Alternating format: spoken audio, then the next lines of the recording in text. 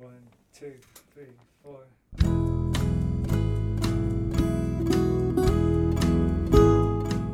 Hello, you're listening to the Skylight Books podcast series. We are a general interest independent bookstore located in the Los Feliz neighborhood of Los Angeles, California. This year, because of the coronavirus pandemic, we've had to close our store and cancel in-person events. But Skylight is your neighborhood bookstore, and we are finding ways to create community even while we're far apart. In the coming weeks, we'll be putting out lots of new audio content to help you discover new books, connect with authors, and check in with your favorite booksellers. To learn more about how you can help keep Skylight alive, please visit our website at skylightbooks.com or check out our social media accounts on Twitter and Instagram. You can subscribe to the podcast on Podbean, iTunes, and Spotify. Thank you for listening and enjoy. Hello, my beautiful listeners, and welcome to Skylit. This is the Skylight's Book Podcast, and I'm your host, Lance Morgan. Today we have a very special episode, but before we get into it, I just want to remind you that Skylight Books is currently open for limited browsing. We're still practicing social distancing and all safety procedures, so make sure you bring your masks, stay 6 feet apart from everyone, but come on by, we're open. We also offer curbside pickup and online ordering on our website, www.skylightbooks.com. So you can order your books there and pick up still, get your books. So today, for our special episode, we're welcoming Jonathan Ames, who has an event with us on 420 with Nick Kroll for his new book, A Man Named Doll. That's at 6:30. You can sign up on our website.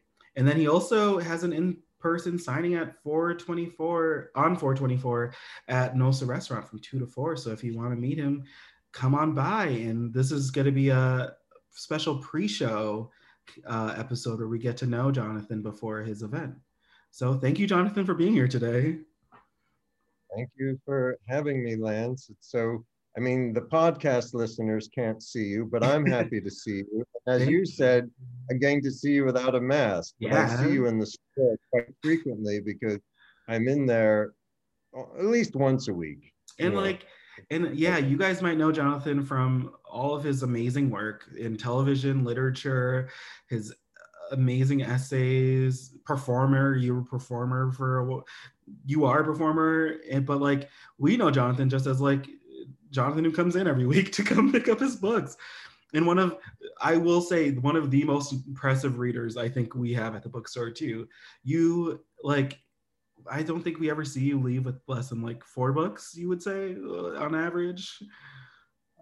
I'm like a book hoarder. I'm so behind on them all, but then there's something I want to pick up, so I go to the store, then I get more, and then I don't know. I feel like I could just be swallowed alive by books happily. I feel like somebody with a thing of popcorn. It's like books.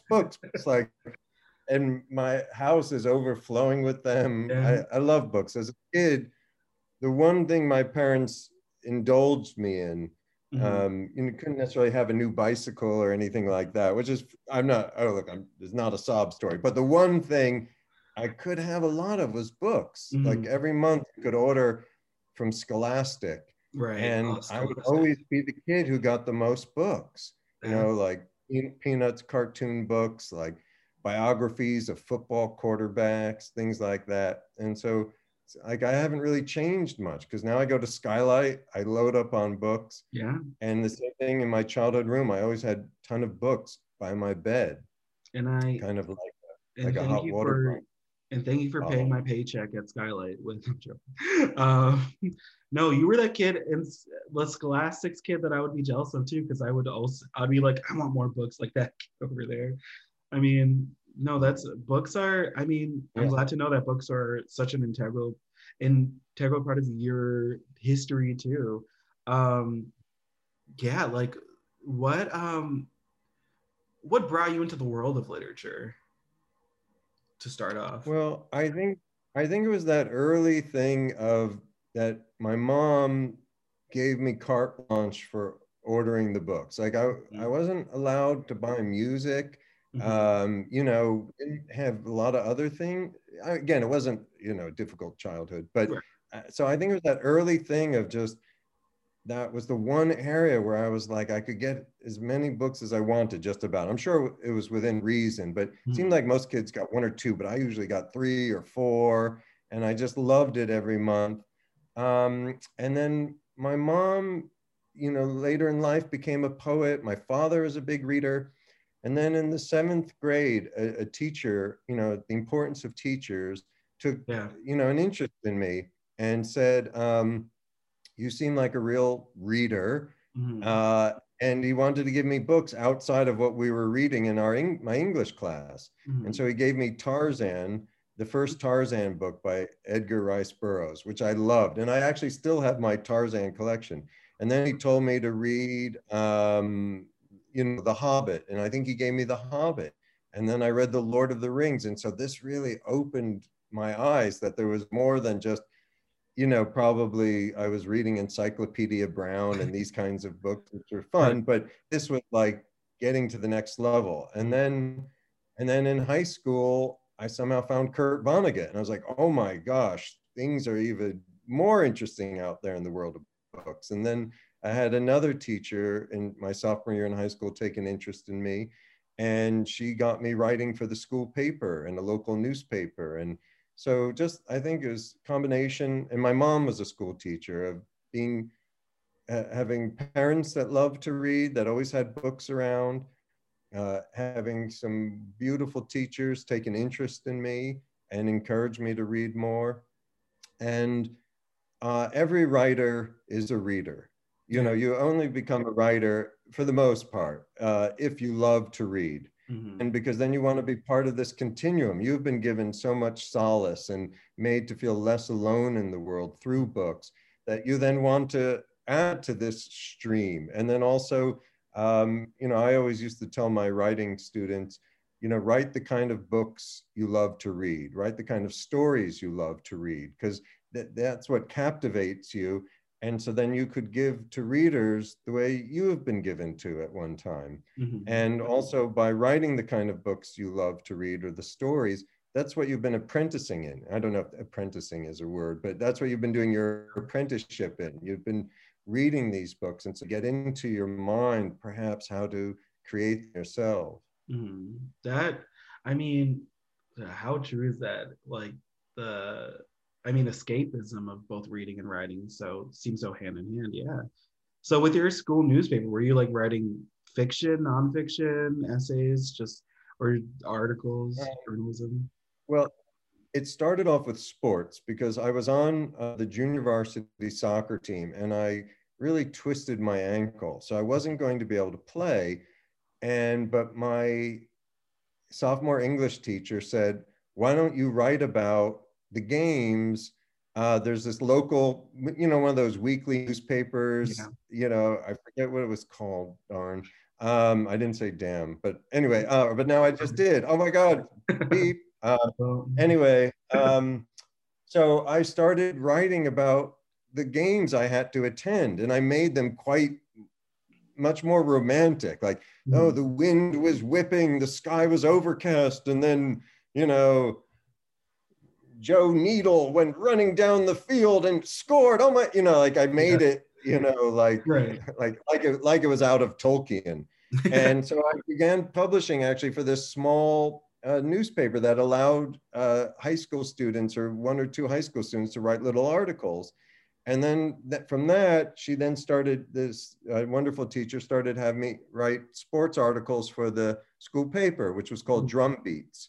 And then eventually I became the editor of the paper, I think by the end of my junior year. So all the stuff I was writing for the paper, I guess it was ostensibly nonfiction, though I began to write these very comedic pieces where I wrote about my obsession with video games, or I wrote about, I did like a false article that a study had been done about high school seniors losing their minds because of the pressure of college applications and SATs. And I called it, I came up with this disorder called cramps, college rejection, application, manifestation phobia, because everything seemed to be about you had to get into a good college or get into college. And if you didn't, oh my gosh, what was going to happen to you? So and then with that same teacher though, I think she had a creative writing class, which she encouraged me to join. Maybe it was like half a high school semester or something. And so I wrote, as I guess the final project, a long short story called Keep Out of the Reach of Children. And it had a subtitle, Pesticide 7, because I think there was controversy about a pesticide at that time. This was like late 70s, early 80s, New Jersey. And I did it very much in the form of my hero, Kurt Vonnegut. And I even did little drawings the way he did in Breakfast of Champions. And then later in life, I think it was 1993, a very sweet older couple in New York took me under their wing. I was living in such a small apartment with a roommate that I didn't have a desk to write on.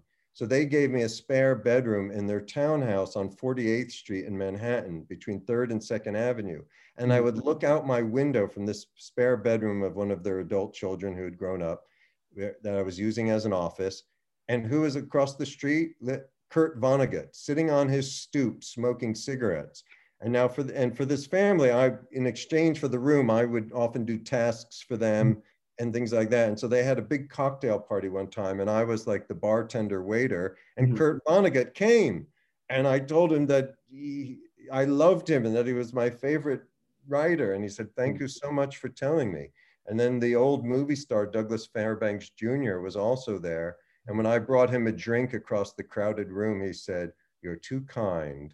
And then later I gave that same line to Patrick Stewart in my TV show, Blunt Talk, when a bartender brings him a drink, "You're too kind." And at that same cocktail party, Mayor Koch was there, Ed Koch, and he didn't think I was a waiter or bartender because I must have been wearing a blazer, and he thought I was, and he wanted to talk to me saying, "What are you doing here?" Like, because I guess I was younger than everybody else. I said, "Well, I'm the waiter. Would you like a drink?"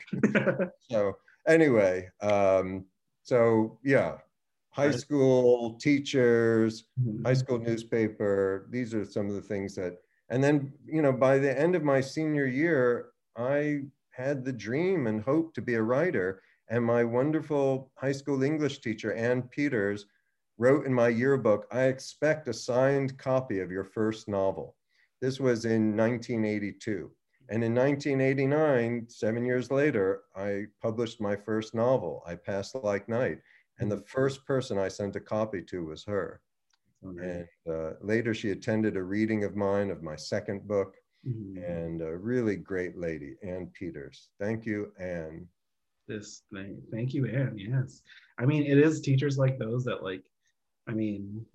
inspired so many writers that we have. So thank you to those teachers as well who did the groundwork, right? All the teachers out there who might hear this podcast, thank you. I mean, it's, you know, they're so important in our society. And I hope amongst the many changes that will come, that teachers will be, you know, greater rewarded and compensated and valued.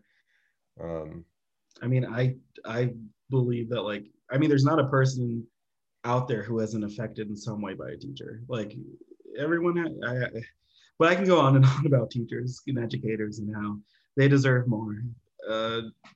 But then this would be an About Teachers episode, right? Which, I mean, we should do. Maybe we'll put that on the back burner for now. My next thing for you is you're kind of a cool jack of all trades kind of guy. Like, you've written fiction, essays, novellas, you've performed, you've created and written for television. Like, that's, I mean, impressive seems like an understatement, but like, yeah, how does each of them kind of like represent you in your career? Like, it seems so amazing to get to like have like so many hats you can change around. And you're wearing a hat now, so this is you know what, I saw you wearing a hat too, and I was just like, symbolism meets symbolism meets realism, I guess. I don't know what I'm saying. But yeah, how does it feel to be like that to have all these skills? Yeah, I mean, I've done many different things, all of which I'm grateful that I've had the opportunity. Mm-hmm. Um, so I began as a novelist.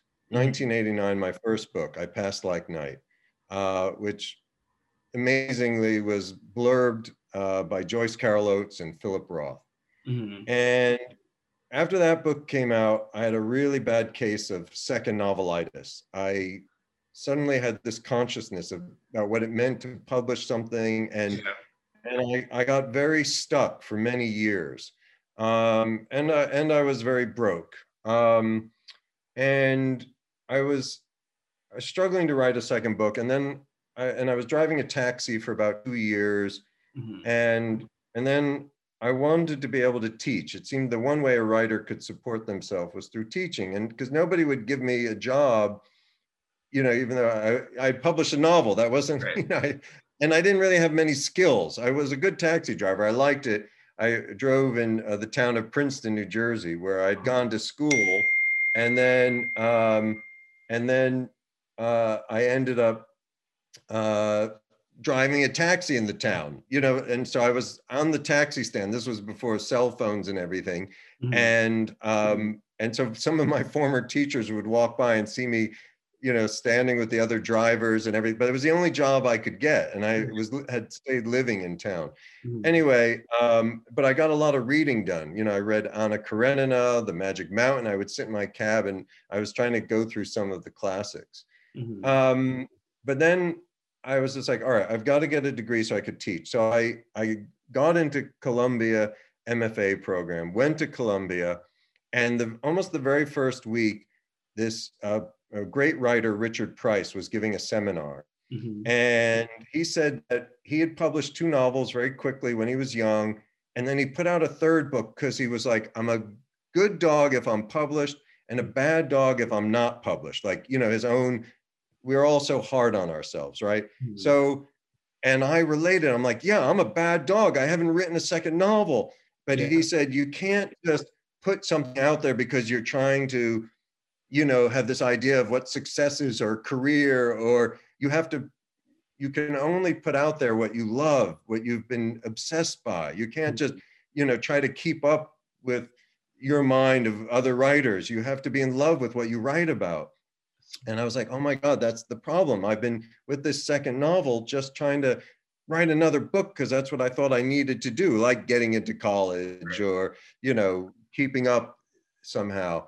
Anyway, so for the next, I found a subject matter I loved, which became my novel, The Extra Man, which was all about an eccentric playwright and a young man, their friendship, and then also pre-Giuliani Times Square and the whole crazy world down there. So for the next 4 or 5 years, I scraped by lots of part-time jobs.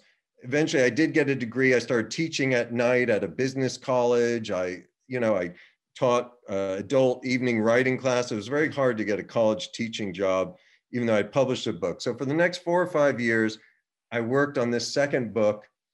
And around that time, because I'd been blocked, I also began performing at night in little clubs in New York, doing monologues. Like I was struggling to write, but I found I could get on stage and just talk and tell funny stories like my role model, Spalding Gray. Anyway, great monologuist. So in 96, 97, I finished this book, 96, took about 4 or 5 years to write, and I got rejected by every publisher in New York City. And I was devastated. And a friend of mine at the time said, whatever you hold on to will cause you pain. So a Buddhist notion of attachment. And I realized I was holding on to this dream of being a writer still, even after what Richard Price had told me. And I realized I had to let go of that dream and maybe find something else to do with my life. Because this book wasn't going to sell. I just spent 5 years writing it. And now it had been 7 years since my first book came out. And so I began to let it go. And I thought, all right, I got to find some other kind of work, but I can still write. And, maybe I can find another kind of teaching job. I was mostly, again, teaching these like adult classes at night and could, barely getting by, but I was performing. Then suddenly one of the editors who had been sent the book, turned out she hadn't rejected it. She simply hadn't read it for 6 months, and it had just been sitting on her desk because I had a literary agent. She wouldn't return calls. So we thought, okay, it's dead. But then suddenly she wants it. And it was very connected to me letting go of that dream. So anyway, that book eventually came out in 1998, The Extra Man. And around that time, again, I started teaching more creative writing classes. I had my own private creative writing classes, doing anything to get by. And I somehow landed a column for this throwaway newspaper called the New York Press, because actually a friend of mine, when it looked like my book was going to be utterly rejected, you know, the kindness of other people, we mentioned strangers, this friend of mine who had been writing for this paper called New York Press, which doesn't exist anymore, read him some of my novel. And the guy said, I'll publish that, which again also occurred around that time where I was like, I have to let go of this dream of being a writer. I'm too attached to it. And so this paper published a bit of my novel, and then I started writing essays for them, somewhat based on, similar to the monologues I'd been doing on stage.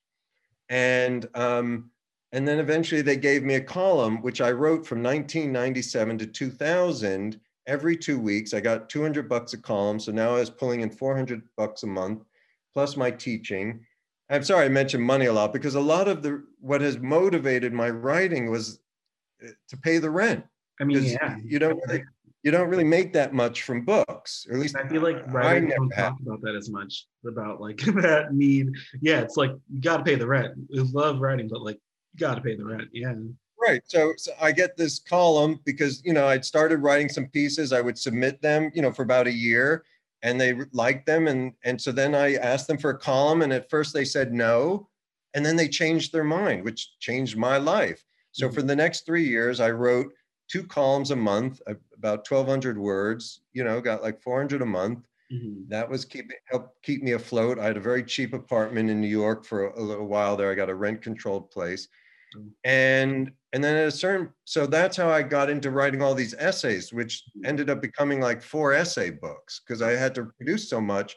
And then some magazine editors would read those columns in this throwaway paper, which was very popular there for a little while in New York, kind of pre-internet, or pre the explosion of the internet, you know, where you could only get weird alternative writers in this paper. Now, of course, on the internet, there's tons of people out there. Right.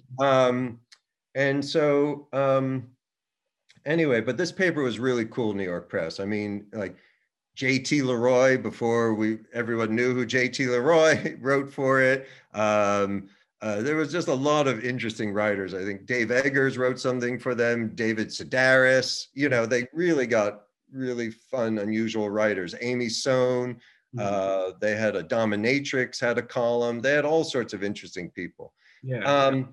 Anyway, so I wrote all these essays for them. And then sometimes magazines would read those essays and be like, could you write for us? And so then I would write, and usually those got rejected, because like GQ would be like, write for us. And then I'd write for them and be like, this isn't really GQ. But I'm like, well, you asked me. Anyway, but it's okay. GQ is great.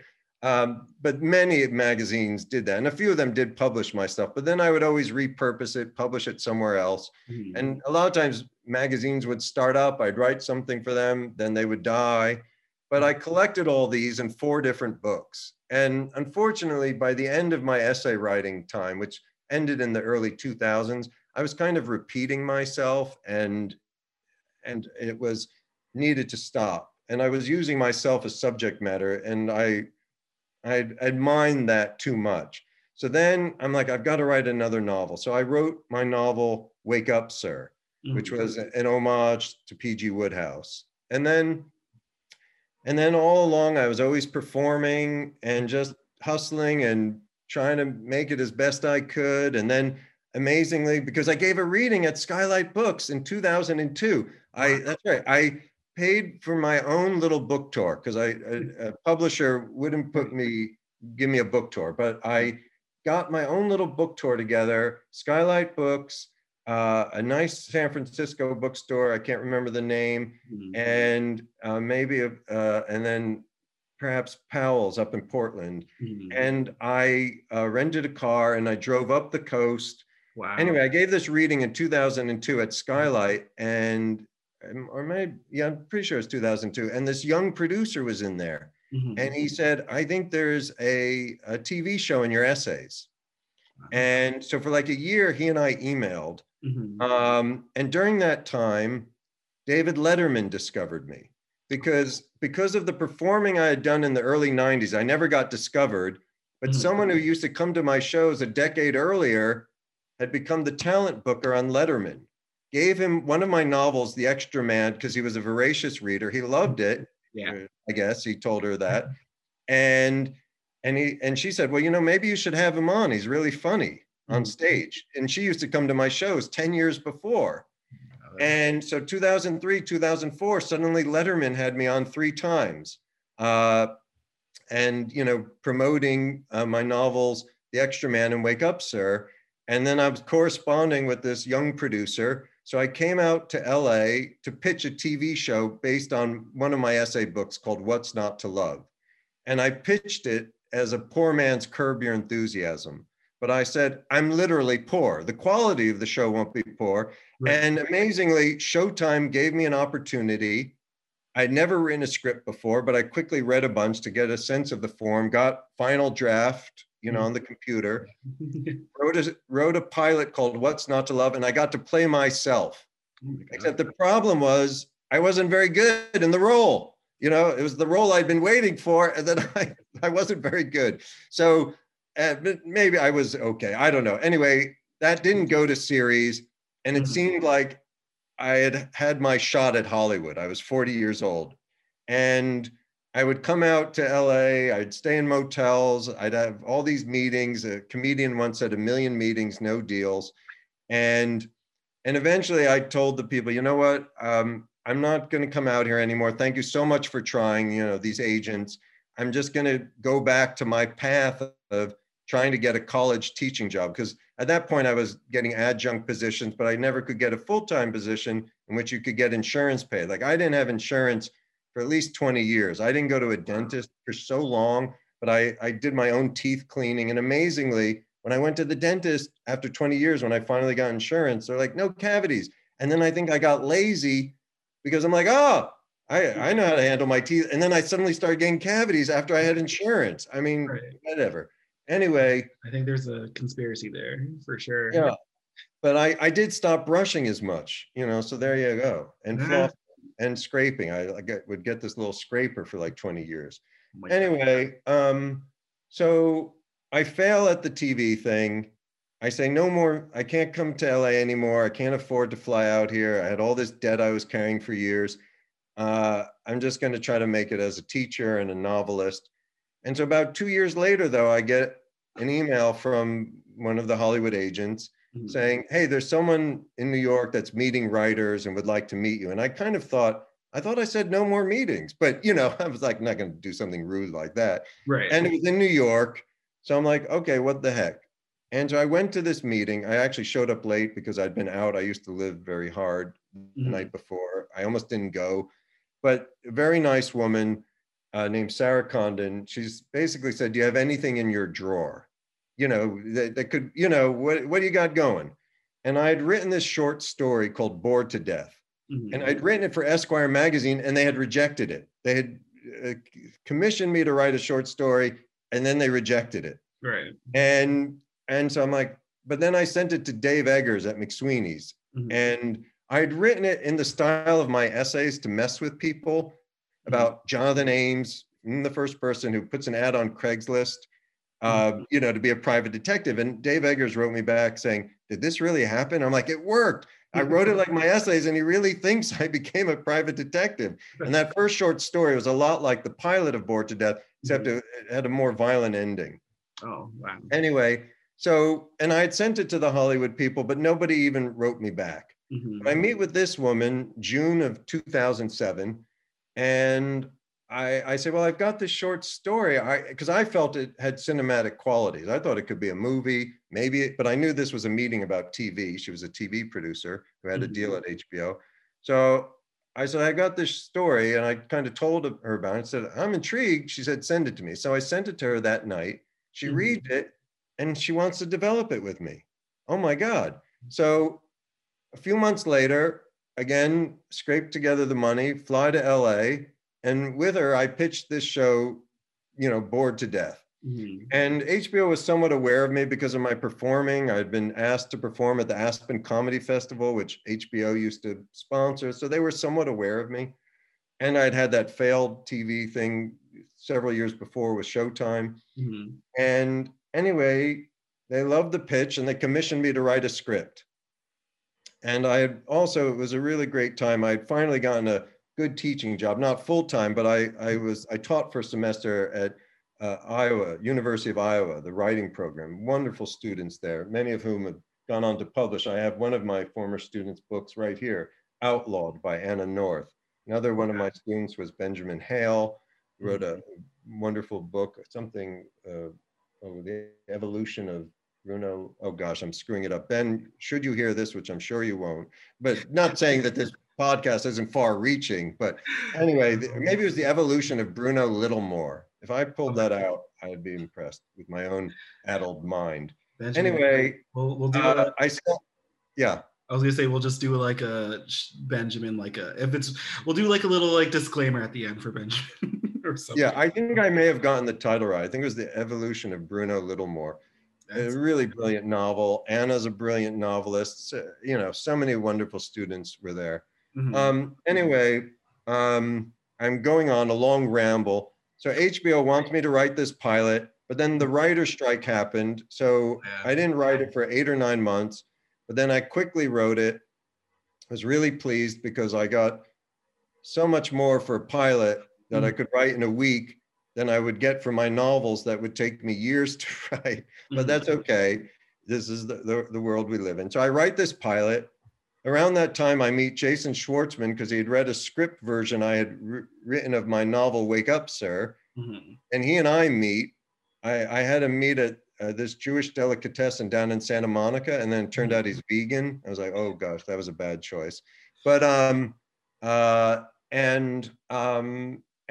tell him about this Bored to Death script I'm writing. He goes, I'd love to do that too, along, with my novel, Wake Up, Sir. And anyway, he and I became friends, and then everything came together with Bored to Death. With Hollywood stuff, I like to say it's like a Swiss clock of luck.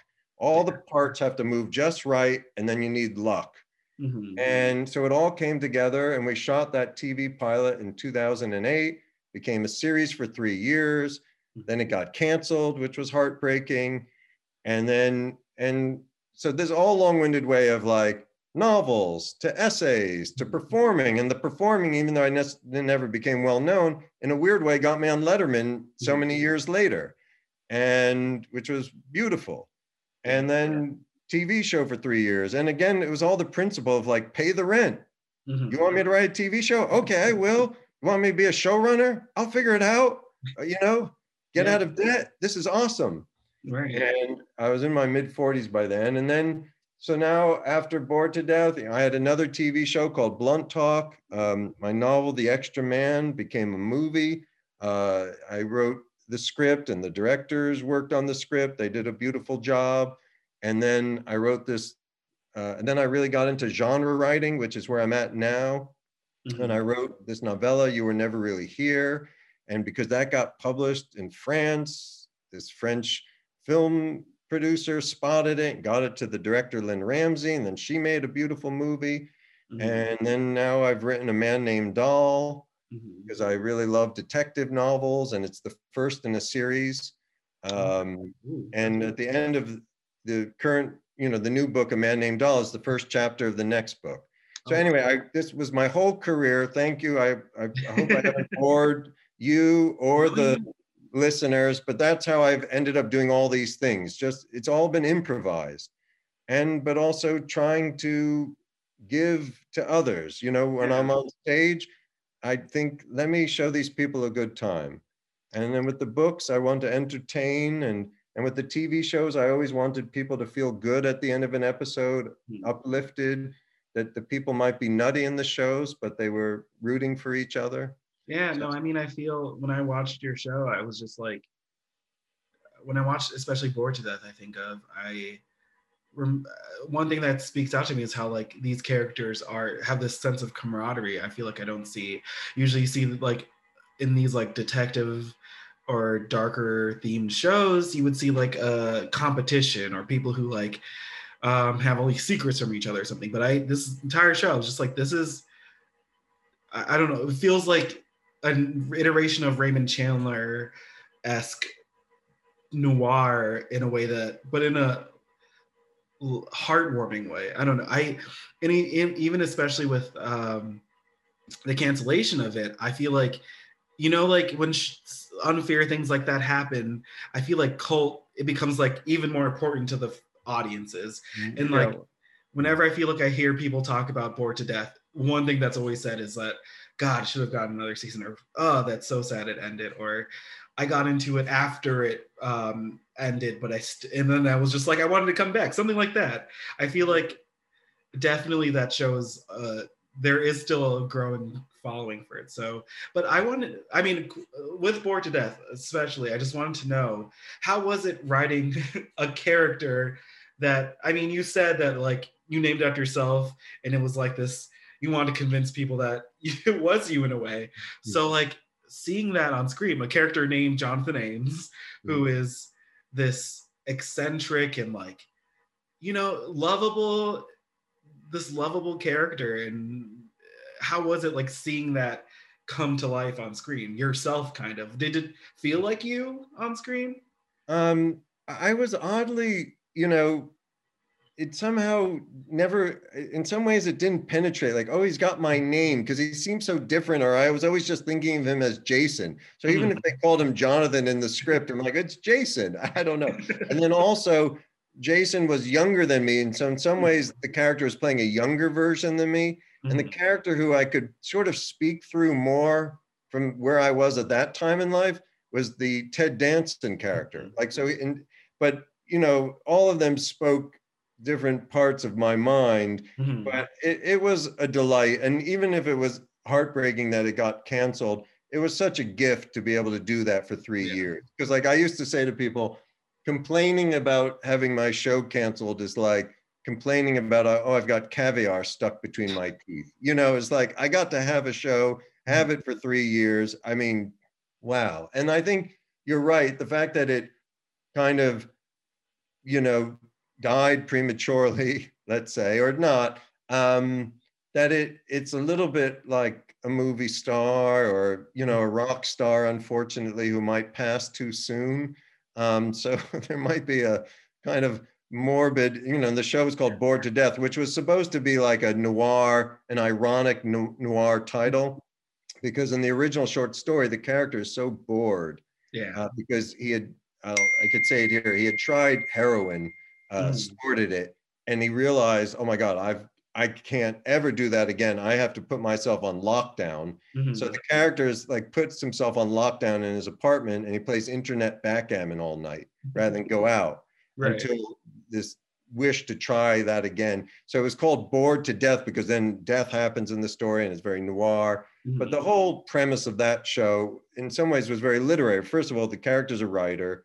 Ted Danson runs a magazine. It was very much anticipating, the death of print, the death of magazines, the books being endangered. I was scared about all these things. It was also about the literary world and how competitive it could be. And John Hodgman was brilliant as Jonathan's nemesis, Lewis Green. And then we even recreated the Dick Cavett show because it was, oh my gosh, we had so much fun. But it was great.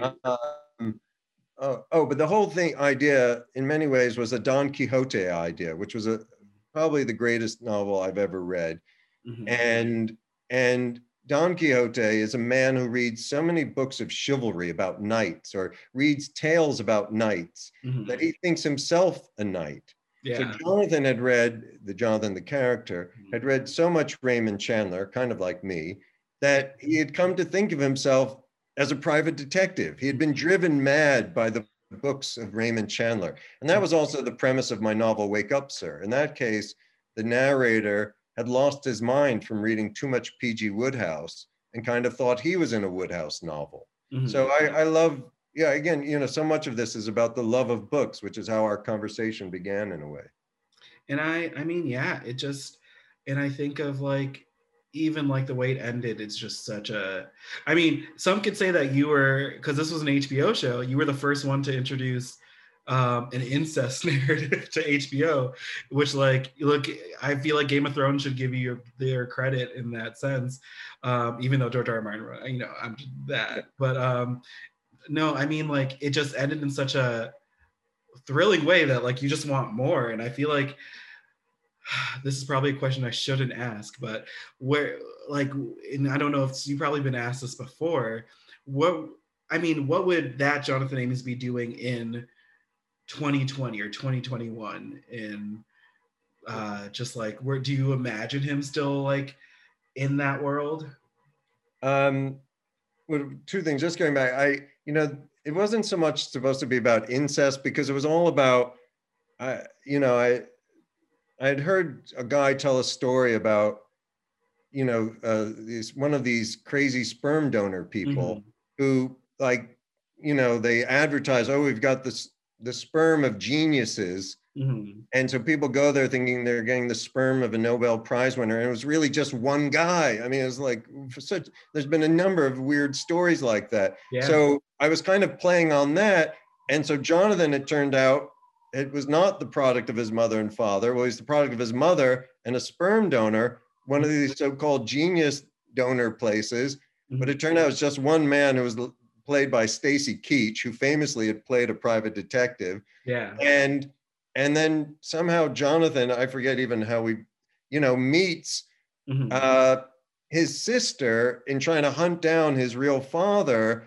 And it turned, but they didn't know that they were from the same, you know, so they were actually half brother, sister, and they kind of fell for each other, played by Isla Fisher. Yeah, Isla Fisher. And so it ends with Jonathan has solved the case, which was also kind of an Oedipal case of father and origin and birth. And so the series ended where he has solved this mystery, but, you know, but he's like, oh my gosh. And so he was going to tell her, but that was going to be the beginning of season 4. So it ends with them at a wedding dancing, and he's got this incredible, this knowledge. And so it was a great way in a sense to end, because it was ended with them dancing. We had this magnetic field song. I forget which one, which it was all about dancing. And I love the magnetic fields. Anyway, so what would Jonathan be doing now? Which is, again, it's also weird, because there was a while there when articles were being written about Bored to Death. One funny thing, a lot of times journalists would say, the real Jonathan Ames. So it was kind of funny, like I needed to have the adjective real, you know? Well, I saw somebody, I think it was a bookseller from another independent store, you know, they write these little reviews. And I think this bookseller wrote something like, this is the book that, I'm referring to a man named Dahl, that Jonathan Ames, the TV character, might have written. Because in the TV show, the Jonathan character started writing genre fiction as I am now, which had been my fantasy back then. And so I would say that maybe Jonathan has written a man named Dahl. That's what he would be doing in 2021. In 2020, that world finally gets that novel. That's great. I mean, like, yeah, I can picture that. That's such a good. Now I'm like rethinking that entirety of the show now in that frame of mind. Like, wow, he would have gotten there eventually. That's, I mean, amazing. So yeah, sorry, go on. Well, one of the movie ideas for Bored to Death, which I don't think will ever happen, but one of the ideas I had was that eventually the Jonathan character would move to LA and become a private detective, really somehow manage to get a license so that you could really be at the heart of Chandler country here. And maybe Ted and Ray, or George and Ray, the characters' names, would move to Los Angeles. But the thing is, A Man Named Dahl really is my continuation of my fascination with the private detective novel. That is very much expressed in the TV show Bored to Death. And one thing to know about the George Christopher character in Bored to Death, played by Ted Danson, he was the combination, in my mind, of George Plimpton and Christopher Hitchens, two really interesting New York literary figures that I met. And so I smushed their names together, like that old TV commercial about the chocolate bar that falls into a thing of peanut butter, and that's how you got Snickers. This was an early Snickers commercial, I think, or one of those. I vaguely remember that, yeah. And so anyway, so just for literary people out there, that character is very much an homage to literary figures, you know, like Hitchens, fascinating writer, and then George Plimpton, you know, the original editor of the Paris Review and the writer of many interesting books himself. Wow. Now thinking about that, that does add some more background to the George character that I think will make fans really appreciate him even more now. So for the last thing I want to do, because you're one of our favorite customers because of how many books you come in and buy and read, and just you have such a depth of knowledge on literature. We want to make you an honorary bookseller for the end segment here, and you have books that you would love to share with us, and just we want you to sell. We're gonna give you a paycheck. You're an honorary Skylight employee. You'll come to a staff meeting after this. It's fine. We'll talk about it later. But I love that. No, as our honorary bookseller, what books do you have for us today? Yes. Well, first of all, you know, during this whole COVID time, first place I went to after, you know, shopping for food was Skylight. As soon as you guys opened up, I was like, raced over there with my mask and my hand sanitizer. And it was like, yes, because I don't really go anywhere now in life anyway, even before COVID, except for Skylight. Right. Anyway, so, okay, well, a book I purchased recently and read at Skylight, What Happens at Night by Peter Cameron. Beautiful novel, highly recommend. Now, Peter was a former teacher of mine. This is an absolutely gorgeous book, What Happens at Night, Peter Cameron. Another book, which I'm going to dive into, is by a former student of mine, Anna North, called Outlawed. I met this writer, I got to read this also, The Removed by Brandon Hobson. I'm going to dive into that. Recently, I bought at Skylight Megan Abbott's Take My Hand, which I loved. Also at Skylight, I picked up American Spy by Lauren Wilkerson, which I thought was brilliant, like a great spy thriller. Adam Sternberg's The Blinds I got at Skylight. A book that was sent to me, I started reading, seems really fascinating. It's called Detransition Baby by Tori Peters. And then a writer contacted me on Twitter. I ordered her book from Skylight. It's called Daryl by Jackie S., but I don't think you guys have gotten it in yet. And then I always, as you probably know, I'm really love reading books about Eastern religions. And so I've bought so many books by the Dalai Lama from you guys. He has this great series with a woman writer that he works with named Thubten Chodron. I've been reading like his wisdom series. They're huge books. I constantly buy Pema Chodron books from you guys, and then I give them to people as gifts. I buy Thich Nhat Hanh books there. A wonderful Indian writer named Eknath Esawaran. He writes about Hinduism, Buddhism. I buy his books at your store. And then I buy tons of Ross MacDonald novels from you guys, the old private detective novelist. And yeah, so I guess those are some of the books. The Removed, Brandon Hobson. Outlawed, Anna North. What Happens at Night, Peter Cameron. Detransition Baby, Tori Peters. Ross MacDonald, Dalai Lama, Pema Chodron, Megan Abbott, Lauren Wilkerson. So these are some of the people I've been reading lately, and I hope that's a helpful honorary bookseller list. I think honestly better than Better than mine, honestly, right? That's such a great list. Listeners, you have reading to do. You have a great reading list, and all these books, as Jonathan said, you could get at Skylight, and they are, yeah, for sale and highly recommended. No, Jonathan, this has been fantastic. This has been a fantastic conversation. Oh, thank you. Another book I picked up from Oh, you yeah. guys is a South American writer, Clarice Spector, or some. I don't. Yes, Clarice Spector. It's something like that. I could run to my bed. It's by my bed. no, I know the title. Let me Clarice go. Lispector, right? Yeah, Lispector, I think. Yeah. Is it the Hour of the Star? You know what?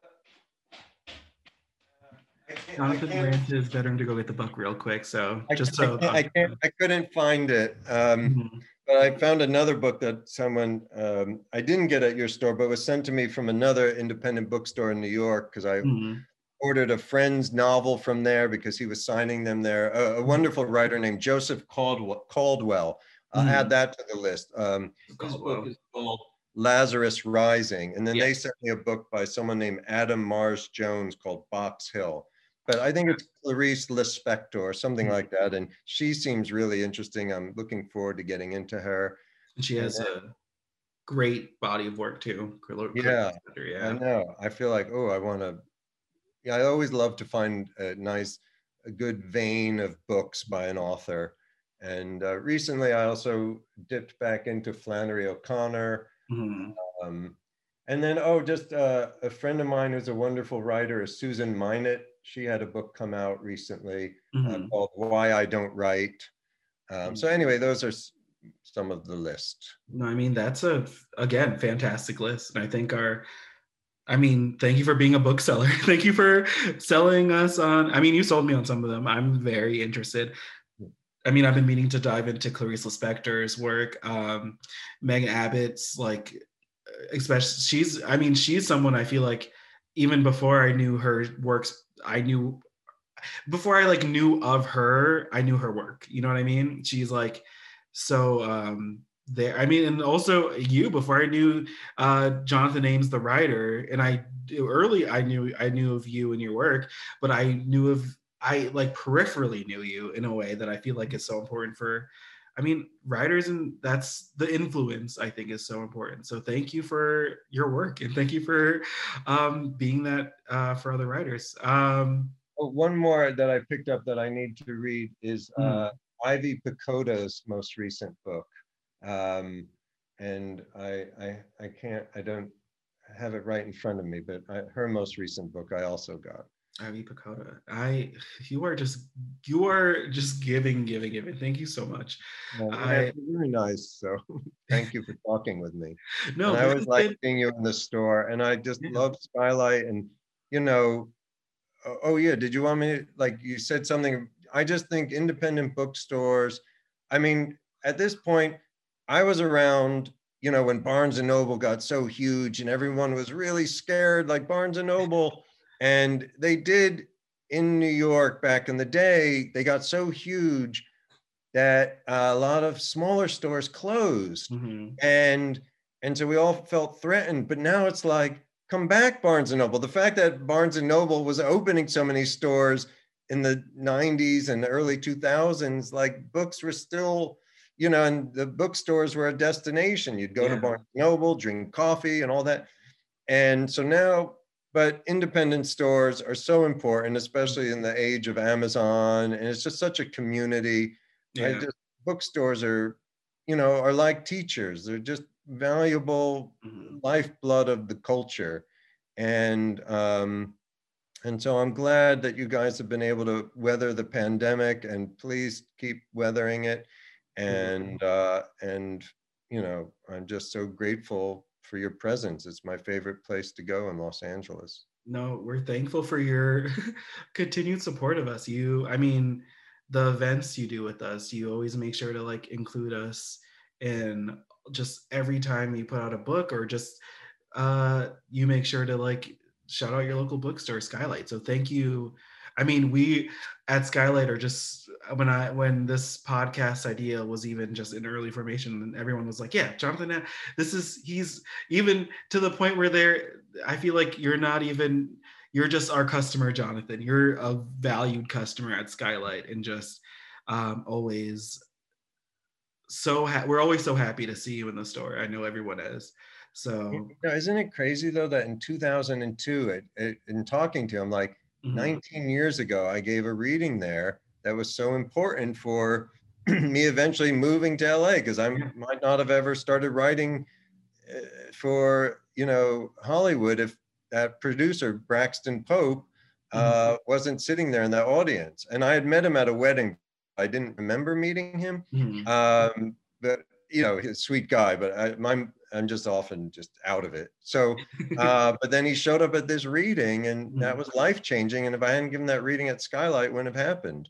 And then 2018, I guess I gave a nice reading there for You Were Never Really Here. And then we all went down to the Dresden. And then I guess maybe I could close with this. And A Man Named Doll, my character has an office on Vermont, just a little bit down the street from the Dresden and Skylight. Yeah. So I got to work Skylight into the next novel, since we're ready. Stomping grounds.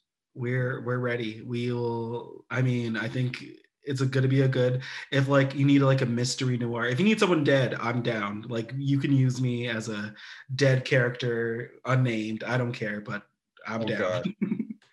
Maybe I only had an image of my happy doll getting sapped, hit from behind while he's browsing the books, and then you've come and find him, and they something like that. No, I'm ready. This is it. This is perfect. This is what we signed up for. Thanks. This is why we did I'm joking. It's not why we did the podcast, but thank you so much for this. This has been fantastic. And you have just to repeat again, you have your event on the 20th, April 20th at 6:30 p.m. And yeah, you can still sign up online. You're going to be with Nick Kroll, which is so exciting to see both him in conversation with you. It's going to be, a fantastic event. And even if you can't make it to that day, you can watch it on Crowdcast later on. But what you don't want to miss is getting a signed copy of A Man Named Doll by Jonathan at Nosa Restaurant. Yes, Nosa Restaurant on Hillhurst. On Hillhurst from 2 to 4. Yeah, my new neighbors, they run the restaurant. They're so sweet. They'll be able to socially distance, and there'll be food and drink and books and all that. And then Nick Kroll, we're doing the event on 4/20.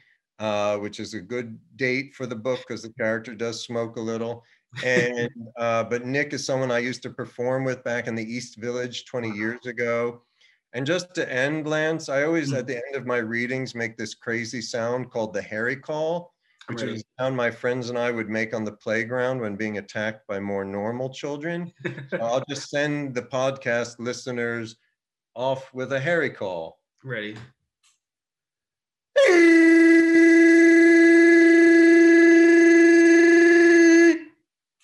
So there we are. Where are we? Nothing past that. That's it. That's the end. You guys, that's it. I'm pressing stop record because we have nothing else to talk about. Thank you. Thank you. All right. That. I will see you soon, Lance. Soon. Thank you for listening to the Skylight Books podcast series. Please don't forget to visit our website at skylightbooks.com and make sure to follow us on Twitter and Instagram. Also, don't forget to subscribe to this podcast for more author talks and bookseller conversations. You can find us on Podbean, iTunes, and Spotify. Stay safe and healthy, and we hope to see you back in our store soon. I see